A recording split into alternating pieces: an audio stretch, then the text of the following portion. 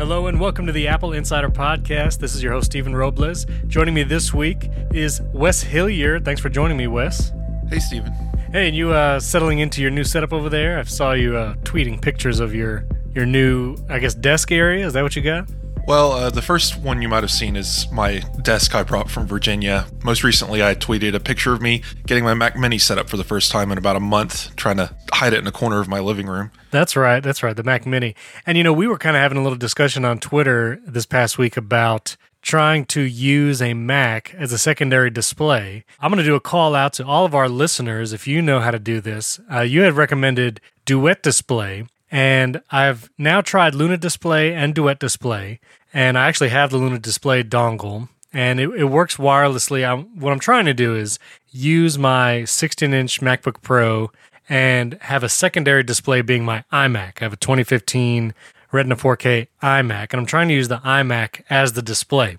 And Duet Display and Luna Display will work wirelessly, but they do not work wired. They're a little laggy when you use it wirelessly, both of those products, so I'm trying to use it wired, and I've not found a solution. So listeners out there, if you know of a way to hardwire and use an iMac as a secondary display, I would love to hear it. Tweet at me, at Stephen Robles, and I'd love to hear it. But there's that. And also, if you did not catch it, there was a special episode of the podcast that got released earlier this week. This past Monday, I actually had developer, founder, and CEO of Rogue Amoeba Software, Paul Kafasis. He was on the show, and he did an interview with us talking about App Store policies, his experience with the Mac App Store, some of his struggles, and how he feels about the percentage share, and all of that stuff that came out during the antitrust hearing as well. So, encourage you, if you haven't listened to that episode, it's in the feed. It was actually episode 300, didn't even realize. Be sure to check that episode out as well. Well, we have a ton of news this week. Let's jump into it. First of all, the iMac's got a refresh, and I saw John Prosser.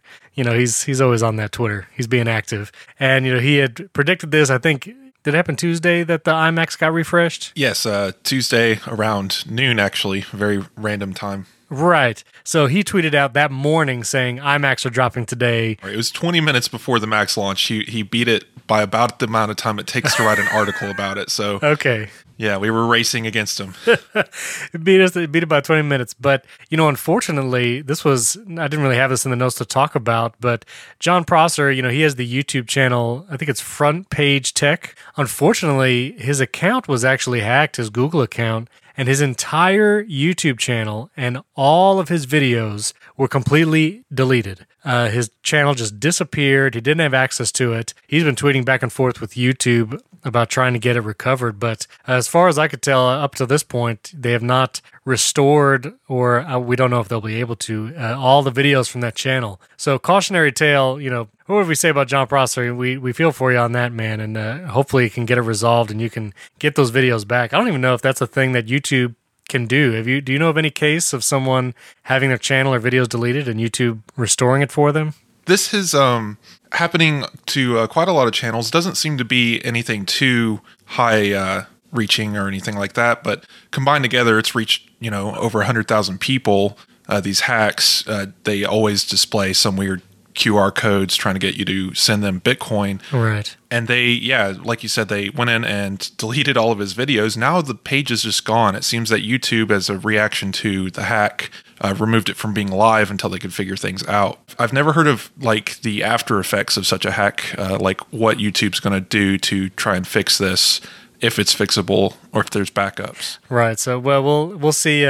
Yeah, he's been tweeting about it pretty consistently, really trying to get YouTube to move on it. So, but anyway, we'll link to John Prosser, and you can check him out. Go to the appleinsider.com article, the podcast article, and we'll put a link to him so you can follow his tweets. But the reason why we got to that is because he beat the iMac launch by 20 minutes, but Apple refreshed their iMac line, both the 21.5-inch, 27-inch, and the iMac Pro. There was not a redesign. Basically what happened is the 21.5-inch and 27-inch iMacs, the Fusion drive, as far as I could tell, is now gone, even from the base models. I don't think it's an option anymore. The 21.5-inch iMac can be configured with a 1 terabyte Fusion drive at the highest end. Okay. That's it. That's the only one left. Okay. Right. And so the 27-inch 27-inch iMac, it now is an SSD storage on all levels. It starts out with 256 gigabyte SSD, and you can upgrade that all the way up to 8 terabytes now, which is a higher ceiling for storage than it was previously. So again, no design refresh, but it got a spec bump and now has Intel's 10th generation processors, and you can spec it out a little more. And what's interesting is the iMac Pro, I don't even know if we're considering this a model refresh. I'm not sure if it'll even be like a 2020 model, but basically the base model for $5,000 is now the 10-core Intel chip as opposed to the 8-core, I believe. What's most interesting is we actually have a comparison article, and there'll be a link in show notes. I encourage you to check it out.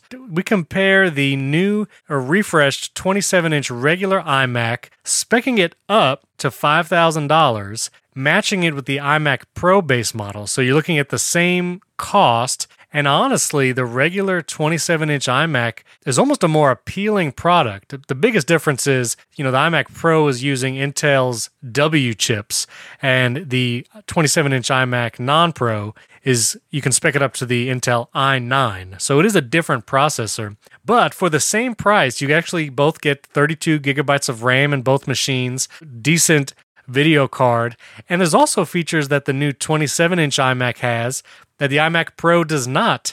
Like there's a new nano texture glass option on the 27-inch, and it comes with a True Tone display. And the FaceTime camera has also been updated to a 1080p. So I thought this is an interesting, upgrade on the 27-inch models and almost starting to obfuscate the need for an iMac Pro. What do you think about that? There's a couple of weird things here. So first of all, the iMac Pro's old enough that it still can't run full 6K Pro Display XDR. And I think the 10-core processors they're getting in this, it still can't do that. So that's a very weird omission. The Pro iMac can't run the Pro Display XDR. Right. And on top of that, the iMac Pro has a completely redesigned internal space for cooling because of the system architecture in there and the higher powered graphics cards. But it seems that the 27-inch iMac that Apple just released still has the same internal design. We haven't confirmed that, but it seems to be the case. So the question is what exactly makes the iMac Pro a Pro machine? Is it the space gray color? I mean, absolutely. At the end of the day, it seems that Apple's obviously moving away from the line, but this is also a greater sign of what's to come with the Apple Silicon transition. That is true. I wonder, when the Apple Silicon comes to desktops, if iMac Pro will slip into the night, which would be very strange. I mean, they have a 2017 version of the iMac Pro and maybe not another one, which is pretty curious. But the new 27-inch, if you spec that out, again, you can get up to 8 terabytes of SSD storage on the regular 27-inch iMac. You can get up to 128 gigabytes of RAM. And again, you have several video card options. I mean, that 27-inch can really get beefed up if you're wanting an iMac. I would almost say, really look at that before the Pro, because you can actually maybe save a little money and have a really powerful machine. Plus, you can get that nano textured glass, which is interesting on an iMac. But I know this doesn't tempt you because you're an iPad guy. Right. It's just strange because, I mean, the iMac is a great machine. If I didn't have a Mac Mini, it would probably be an iMac as my next choice just because it's, all in one. The great monitor comes with it. Apple's decisions around this update just screams there's something else coming because, again, they changed the naming scheme for no real good reason other than to bring it in line with the rest of their naming, right? You get a 13-inch MacBook Pro or a 27-inch iMac now instead of the iMac 5K. So moving away from resolution to inches, maybe they want to acknowledge that the next generation, maybe there's a redesign, bigger screens. They want you to see that in the naming scheme instead of it just being another iMac 5K. Yeah, it's interesting too. If you go to like the Apple Store app on your iPhone or iPad, they're really pushing the new 27-inch iMac as really being the new product. They're not even saying the 21.5-inch is necessarily new. There's just the new tag on the 27-inch. And honestly, it's kind of hard to find the iMac Pro until you really scroll down and go down to the the more options. So yeah, anyway, if you were in the market, Tim Cook said we have Intel Macs coming down the line even after their Apple Silicon announcement at WWDC, and it looks like this was at least one of them. Maybe this is the last Intel Mac coming out this year, but it's there available. So check out all the links. Again, we have that comparison to the 2020 versus 2019 iMac. That's a good comparison year over year. And the comparison of the $5,000 27-inch compared to the $5,000 iMac Pro 27-inch. So check out those articles. The links are in show notes and on appleinsider.com. Another big news that came out this past week was Phil Schiller. It was announced that he is going to become an Apple Fellow, and Greg Joswiak will actually be promoted to Senior Vice President of Marketing. Now, maybe in a moment you could tell me exactly what the term fellow means. In this regard, they're saying Phil Schiller is still going to be over the App Store, at least overseeing the App Store operations and things like that. But Joz, or Greg Joswiak, will be over the marketing that Phil Schiller was over for a long time. You have some other fellows listed, previous Apple Fellows. Even I didn't realize that Steve Wozniak was listed as an Apple Fellow, but for Steve, I don't think Apple Fellow really has any kind of meaning in a sense of running of operations in the company. I don't think Steve Wozniak's involved with that, but it seems like Phil Schiller is. And, Phil Schiller's words were, he turned 60 this year, and this was a planned change in a career and lifestyle, and he wants to spend more time with family, friends, and doing other things. So, it seems like a very amicable, planned thing for a while. But do you know any more about that term, Apple Fellow?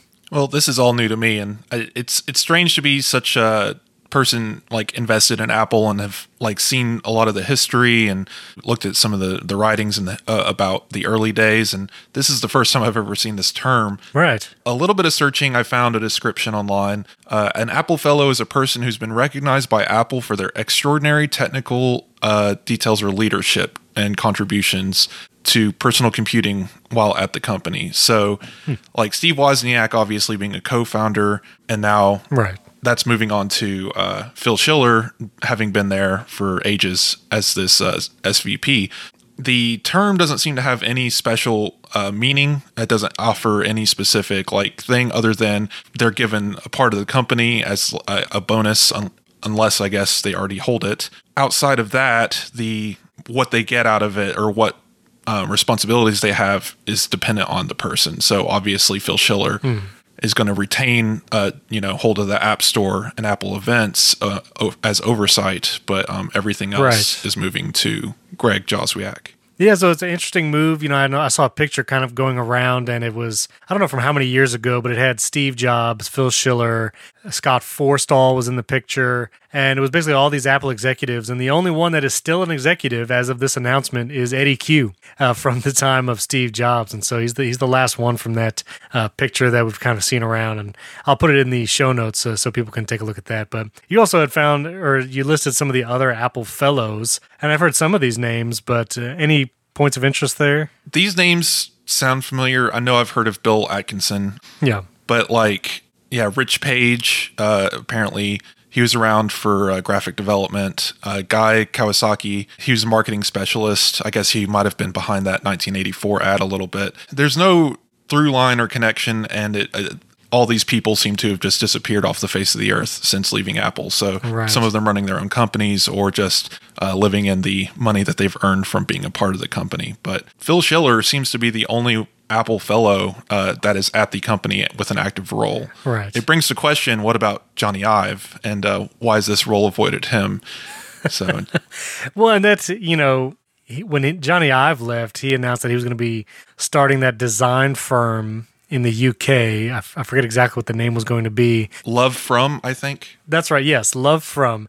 And honestly, I have not heard a single thing about his new endeavors or that company or anything coming out of there. So I'm not sure exactly what he's doing. He's trapped in the White Room still. That's right. He's trapped in the White Room. It was kind of funny when at WWDC when they announced macOS Big Sur and all the design changes. They were really trying to mimic those kind of voiceovers that Johnny Ive used to do as they showed all the design changes and stuff. And I was like, you know what? Maybe find a different way to do that now. That you've played that card for a long time. You can do it different. It's okay. So some other news that came out about the iPhone 12 and iOS 14. the iPhone 12, this was actually something that came out Thursday. It's a rumor, it's a supposed picture of the new iPhone 12 OLED screen. And typically when we come close to the announcements in September, we'll see leaks like this of screen sizes or body cases. And so we'll put a link in show notes to that. But, you know, it looks like it could be the new iPhone 12 screen. Some people have noted that this photo, I think the one you're talking about, has the same notch size, the same Face ID components as the current models. Right. So maybe that smaller notch rumor isn't coming up to snuff. Also, in regards to iOS 14, this was already announced at WWDC, and we've covered it, but that Apple is going to allow third-party apps for web browsing and email to be set as the default apps. So come iOS 14, you'll be able to set, say, Gmail or Outlook as the default email application. And what that means practically is if you were browsing the web and you click a button that, auto-populates an email, I assume it can mean that it can pull up Gmail now instead of the stock mail app, which is what comes up by default whenever you click an email like that. And also that you can set a web browser as default. And Apple has kind of laid out very specific terms for these different apps. If they want to be eligible for being set as the default, they have to meet a lot of different requirements. Again, they're all there in the article. But, going back to the different App Store policies and apps that are kind of shown, or developers that are kind of shown favoritism, it'll be interesting if they make Google abide by all the same stipulations and rules that they make Hey.com or, Spark email app and all that. Just different things that, they can't be doing any kind of tracking behind the scenes for third-party web browsers. It has to function like when a user clicks a link, it has to bring them to the page that they're expecting and not go to something else, probably like a splash screen or advertisement first. For web browsers, there has to be a way for the user to enter a URL upon the app launch, so you can't hide the address bar, I think, behind a bunch of other screens. So again, it'll be interesting to see if any apps get denied that ability to be set as default for third party, or if there's any kind of favoritism shown. It's just funny to watch this wall slowly erode between official Apple apps and third-party apps. I mean, if you look back, it started with URL schemes, Apple saying, oh, well, if you want to integrate an app that links outward to a different app, well, you can do that yourself. So if you're Google Gmail and you want to open Chrome, well, Gmail can do that by default. But, as soon as you leave that app and go anywhere else, you click a link, it's going to open in Safari. And it seems Apple's finally going to let users change that in settings. Yeah, to be curious. I mean, I'll be honest, I use the Gmail app by default, so I'd be very interested to, on day one, hopefully they update the app to be able to do that. Do you use a stock mail app, Gmail, or something else? I switch way too often. Right now, I'm in the standard mail app. Sometimes I'm using Canary, and I do like having the ability to set custom swipe actions and be able to swipe a certain way and have an email automatically populate in Deliveries app and save a note or something. And Apple's obviously missing any special functionality from their app. It's very bare bones. So honestly, when you said Canary, I thought you were misspeaking. You were talking about the camera app for camera security, but no, there's actually a Canary mail app too. I didn't know that. There's a lot of Canary apps. The Canary mail app is actually really cool because it's one of the only ones I think that does the PGP encryption. If you want to add your own key, you can do that.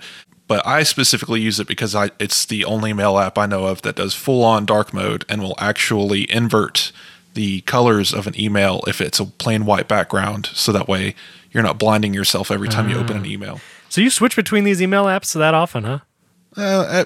I wouldn't say too often, every month or few, just if there's a new announcement from Airmail saying, hey, we just implemented cursor support, I'll go over there, check it out. Yeah. Almost always end up back at the default mail app because for some reason somehow syncing gets off, or I'll delete something but it'll repopulate over and over again. Just these weird little bugs just never cease to come back, and Apple Mail always seems to be the most stable here. Yeah, now Apple Mail on the Mac, I would say, I don't know, that for me it has not been stable. I know you're using Mail on the iPad mostly, and I do find it on iPhone and iPad pretty stable, but on the Mac, it's been super buggy where I'll have to quit Mail on the Mac and reopen it to get it to sync again. Well, I've heard other Mac users also having that issue. I know Marco Arment has complained about the Mail app on Mac as well, so I don't know. Hopefully with Big Sur, maybe we'll see some of those bugs get fixed. I think the bigger question here is this just the first step from Apple on default apps? Are we going to see default calendar, default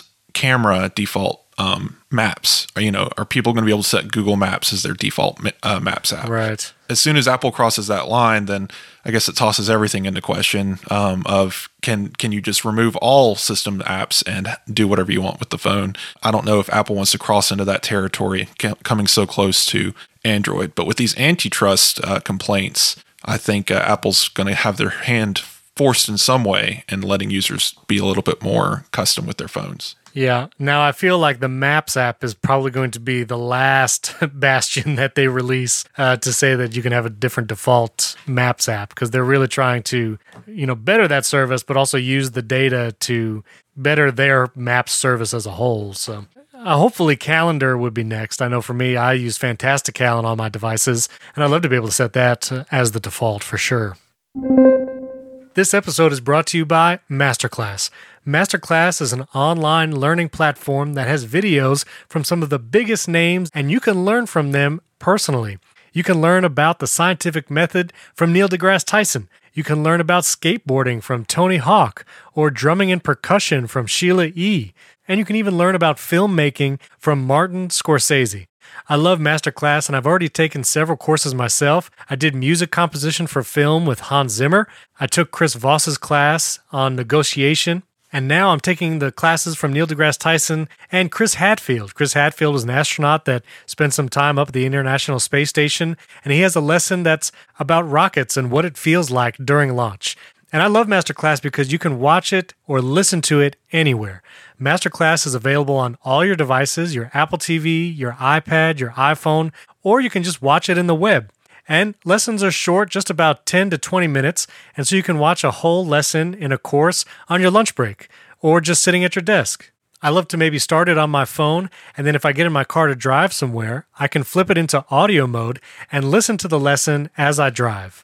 The production quality and video is incredible on all the master classes. There's actually a brand new class for dog training by Brandon McMillan, and this kind of video format is excellent for a class like that where you can really see what they are teaching. And in addition to the video lessons, Masterclass provides you with downloadable lesson recaps and supplemental materials to help you learn. I highly recommend you check out Masterclass.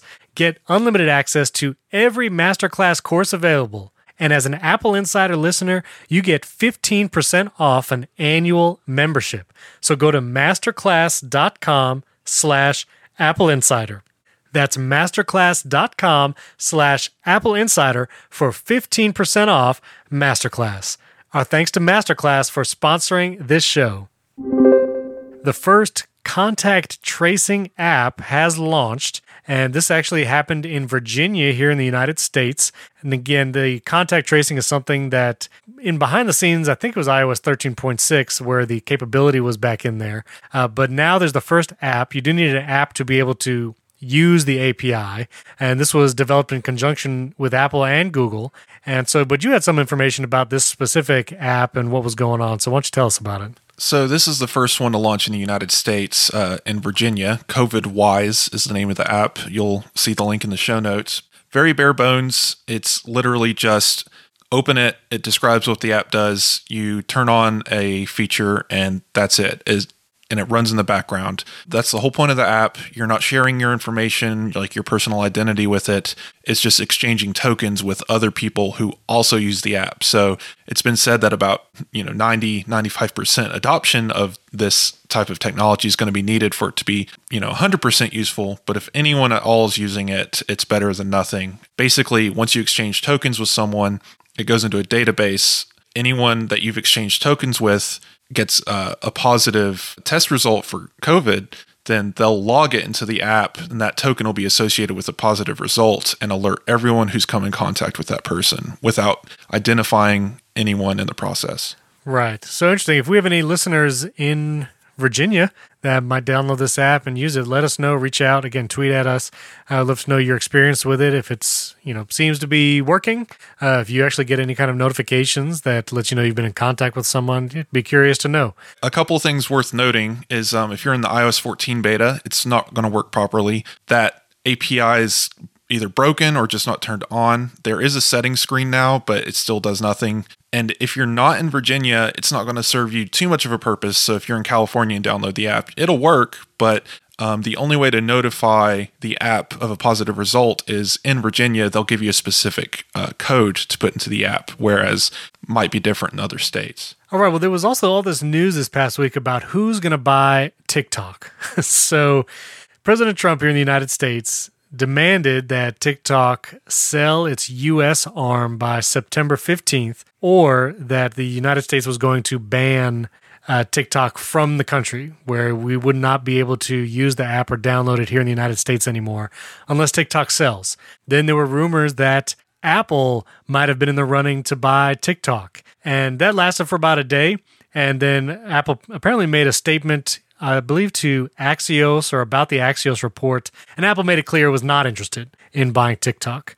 And so now, well, first of all, if you don't know, TikTok is a social media network and an app that does videos a lot like Vine used to do. And Instagram just tried to add the Reels feature to their app to compete with TikTok. So this social media app, it is now looking like Microsoft is in talks to buy TikTok, at least the U.S. branch of the company, possibly for $30 billion.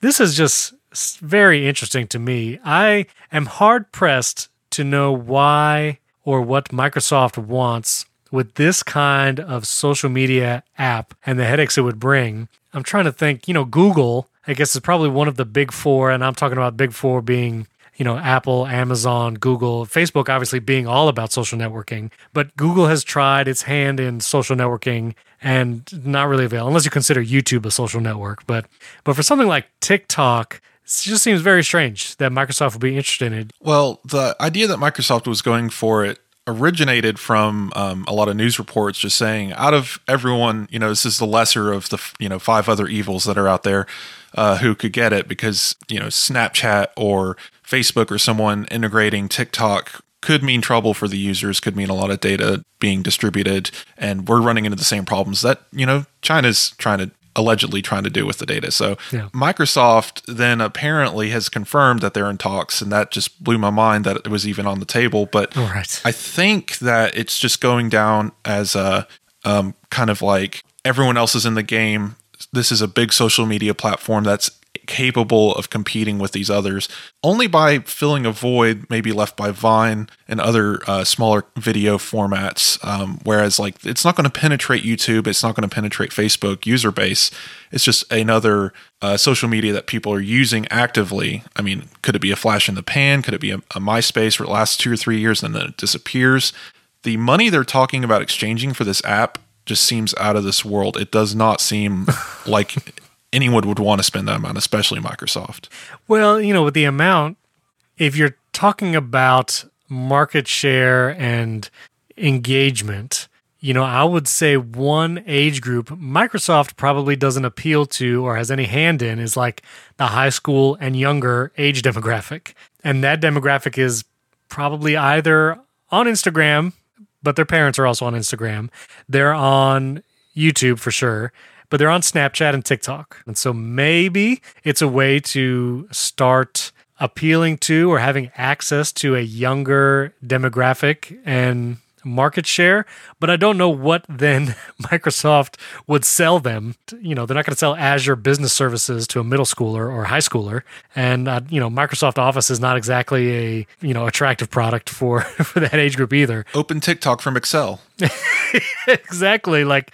I don't know. But when I saw the rumors that, maybe Apple is in talks to buy it, that just felt so off, and then Apple confirms by saying they have no plans to pursue such a deal. I could not imagine what Apple would have any reason to want to buy something like TikTok. And I remember, I don't know if you remember this, the only foray into the social media was Apple's attempt at Ping.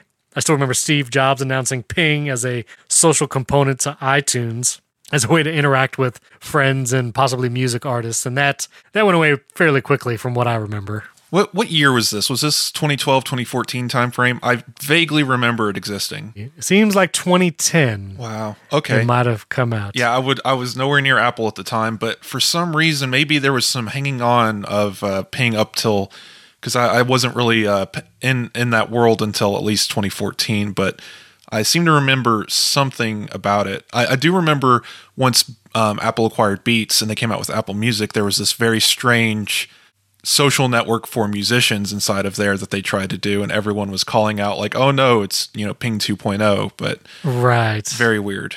And there's still, like, if you go to the music app and you go to like an artist page, there's kind of, I think you can like follow an artist. Right. That's for music releases and like music video announcements. Right. Previously, they could leave status updates and links to album art and hand-drawn notes. And anyway, yeah, Apple is not going to buy TikTok, it looks like, and we'll see. I mean, Microsoft is supposedly in talks, so keep looking on appleinsider.com to see if that goes anywhere. And supposedly TikTok has a month to figure out somebody to buy it so they can stay in the United States, stay active on people's phones. I just want you to think about like the numbers here, though. $30 billion. Right. Is the upper end, whereas Apple paid $3 billion for the world's most popular headphone and music client at the time. Well, other than Spotify music client wise, but Beats by Dre, $3 billion, and created a monetizable music service and hardware service out of it. And this is TikTok, a video service with ads. Well, you say that. Now I'm going to look up. What's amazing, so Facebook bought Instagram for $1 billion. Again, that's amazing. Yeah, these are astronomical numbers compared to even the last decade of acquisitions. What, $10 billion even at being the low end here. It's just, what do they want out of this? Like, will they ever get a return? What are they going to do with it? Too many questions on the table. So one of the last things to cover this week, Apple actually released a vertical original short film, about 9-minute long short film. It's called The Stunt Double, I believe. Yes, The Stunt Double. It was shot totally on iPhone 11 Pro, which is super interesting, and even more so that it is a totally vertical cinema. I think it's the first time that Apple has done something like that, kind of really on purpose. And the whole idea is to kind of like proof of concept. Vertical cinema is a thing, and we believe there's a lot of creativity to be had here, and also it's on the 11 Pro. And so it's not, again, 9-minute film. We'll put a link in show notes to the article and the film so you can watch it. It's on YouTube, which is also kind of interesting. It's funny that even Apple, if they want to release a video or short film that's going to be widely watched, they put it on Google's platform of YouTube. And, talking about, is Apple going to buy TikTok, and they're not. I would almost believe more that Apple would buy some kind of video service like the Vimeo or something like that, where it can actually begin hosting its own videos on a platform that people go to watch that's not Google. So I find that interesting that that's where they have to publish this. But you can go watch it. Super interesting, shot on the iPhone 11 Pro. And I watched it. I enjoyed it. It was interesting. It kind of showed a history of stunt doubles, and it actually told a little story. And I enjoyed it. What did you think about it? It was definitely entertaining, worth a watch. And then there's that little 5-minute afterwards so you can watch the making of, and it shows off some of the equipment they used. A lot of looks like handmade boxes and things that they were able to set the phones in to track the movements of the actors as they moved around. But if you catch the very tiny text at the bottom, it says shot on Filmic Pro using additional hardware accessories, as they have to say, because everyone will say, oh, I can't do that with my phone. But still incredible that they were able to do it at all using such a tiny device. I mean, if you look at professional filming equipment, it's still very heavy, very large, and gets very hot. Fun to see what this filmmaker can do, like with other films that's been shot on iPhone. Yeah, no. So I was also watching the behind the scenes, and you said you watched that too. There's a little behind the scenes video. We'll put that link in show notes too. But it was interesting to see I think I saw Moment lenses, which is like these third-party lenses that you can attach to a case on your iPhone and use these new style lenses. And I thought that was very interesting to see that being used. Did you catch that in the behind the scenes? Yeah, it was the briefest flash, but I definitely saw them screwing on one of the Moment lenses. Yeah, so I saw that, and I just thought it was kind of hilarious that you see all these little white dongles everywhere because they're trying to attach third-party like monitors, video monitors, to be able to see what the phone is actually filming, and stabilizers, and I think microphones sometimes. So it was a little hilarious to see all the little dongles it takes to to film with the iPhone.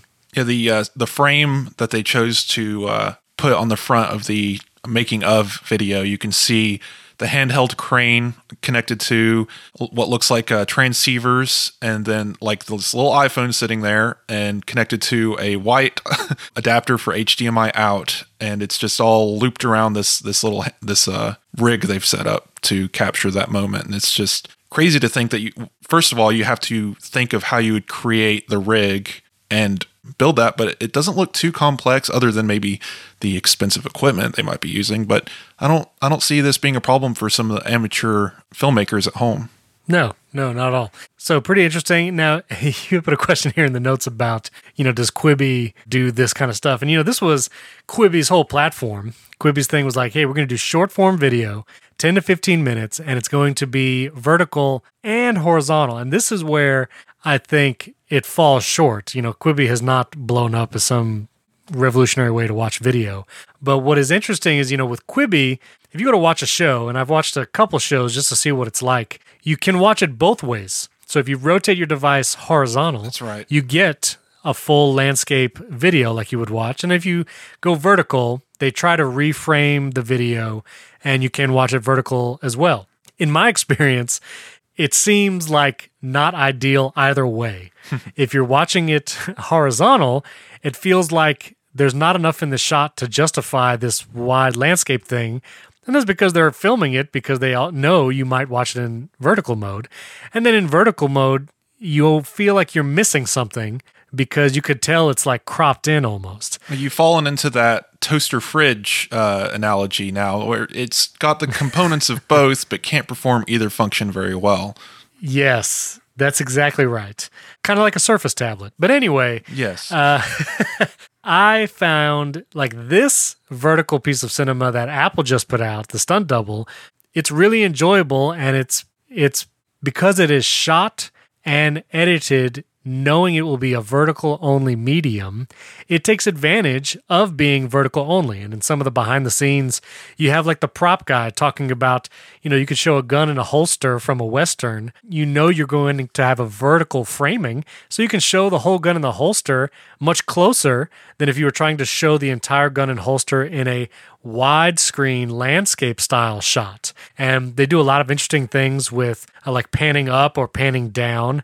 There's a scene or shot of like a plane going, and it's shooting down onto the stunt double guy running, and it's kind of cool because you can see the plane and how it's firing and the guy running, and it's all in the vertical framing. And they really take advantage of it, and it's made intentionally. And all the little interludes of like a film strip going by quickly, you could tell this was made for vertical consumption, unlike a lot of what you see on Quibi. I think it's interesting to see experimentation in this because any filmmaker or just a video nerd in general is going to be sick at the idea of filming vertically. They hate Snapchat. They hate this idea of everything being vertical film. People pull out their phones at world events or special occasions, and they're filming in vertical, and everyone's angry because on the TV it's just a bar of light. And it brings to mind, maybe Samsung might be onto something with their rotating TVs, but I still can't think of why would anyone ever pay money for a motorized television set that rotates while you watch it. But the idea that Apple kind of showed off this whole concept of here's something you can watch exclusively on your phone. It's built for this aspect ratio. What are they going to do with that? It would be interesting to see Apple create maybe not a platform, just a way to do that. And Clips comes to mind. Nobody ever uses it, but it's almost missing that feature of actually sharing and reviewing other people's work inside of the Clips app. And I think maybe Apple could look into something like that. Yeah, and I think make a prediction here, but I don't think if you're not going to have feature-length films vertical. Oh, no. I don't think that's coming anytime soon. But to the idea that, vertical is sacrilegious or whatever, well, if it's anything shorter than 15 or 20 minutes, people are watching it on their phones. Like, more people are probably watching YouTube videos on their phone than any other device. And increasingly, again, especially younger generations, like it's just the phone. They're not even, maybe they have an iPad or Mac or whatever, but, I see it rarely that someone's like sitting down to consume a piece of video on this wide, beautiful screen. It's usually on the phone. So the idea that you make short films or short things like this, it did not feel long. It felt like a good amount of time. I wouldn't want to watch 2 hours of it just because I think taking advantage of that, the vertical framing, it does kind of mess with you a little bit after a while. Like if I was watching that on a big screen or something, or watching it for 2 hours, you might get a little weirded out. But I think, there's a market here, or there's room for short form vertical video. Well, here's an idea. I mean, this was 9 minutes, and modern cartoons, they're usually divided over 20 minutes into 10-minute segments. So this is, I think of Apple TV Plus. What if there was content that Apple created specifically to view on the iPhone for their Apple TV Plus program? I think that would fit perfectly. I mean, 10-minute animated videos or even live action videos of this kind could definitely fit into the platform. I don't know. I don't think we're going to see anything else ever in a vertical format promoted by Apple, but it was definitely an interesting experiment. Yeah, and it would be interesting. I mean, if they did vertical stuff on like Apple TV Plus, Damien Chazelle, they have this deal to make Apple TV Plus original content. They made this deal, I think, like a couple of years ago. So it would be interesting if they have vertical short form video or TV shows on Apple TV Plus. Would you still be able to watch it on your Apple TV, on your wide TV? I mean, I imagine so, but I don't think that would be a great experience. Like many of us have watched, people's home videos in portrait on a TV as they try to AirPlay it. So be curious to see where that goes. So check it out. Links in show notes. Watch the film. Let us know what you think. Tweet at us and let us know if you liked it, if you like that form of video, and what you think the future might be. And the last little piece of news, I'll just throw it out here, is the Pixel 4a was launched on Monday of this past week, $350. And, if you're a Mac user or you're all in the Apple world, but you still use an Android phone, this is a very interesting phone. The price point is pretty amazing, $350 for this kind of phone. Again, it doesn't have all the camera specs as the Pixel 4. It doesn't have the like metal and glass components. It is a plastic phone, but man, $350 for a Google Pixel 4a, that's a pretty good deal. Yeah, I mean, if you're in the market for a cheaper phone that has good specs and a good version of Android that's you built for the phone kind of thing, it's definitely not a bad idea. It's just, again, it's Android. You have to be in that market, and I'm not sure I trust Google's longevity for supporting phones, especially hardware. It's just very fleeting, it seems. Yeah, fair enough. And also their penchant for killing off just random services or products as a whole, i.e. Google Wave, Google Plus, Google, all the different things. Allo, the chat service. So yeah, who knows? They definitely believe in experimenting in public rather than in private. Yeah, exactly. I just hope the one service that they have not really touched in a while, but I hope they do keep around, is Google Voice. I do use Google Voice as like a secondary line, so maybe I shouldn't have even spoke it. Maybe speaking it will bring it attention, so never mind. Forget I even said it. You've cursed it now. I know it's going. But anyway, listeners, let us know what you think about any of the things we discussed today. Tweet at Wes or myself. Our Twitter handles are in the show notes. You can email us or comment on the post when it goes up on appleinsider.com/podcast. You can find all our podcast episodes there. Don't forget to check out the other show on Apple Insider too, HomeKit Insider, where we talk about all about HomeKit devices and smart home and the cameras that are coming out, HomeKit secure video, hubs, troubleshooting projects. It's a great show. Comes out every Monday, so check out HomeKit Insider as well. And we'd appreciate a 5-star rating and review if you haven't done it yet in Apple Podcasts for this show and HomeKit Insider. You can do that in the Apple Podcast app right on your device. And so give us 5-star rating and review there. We'd appreciate it. Thanks for listening. We'll catch you next week.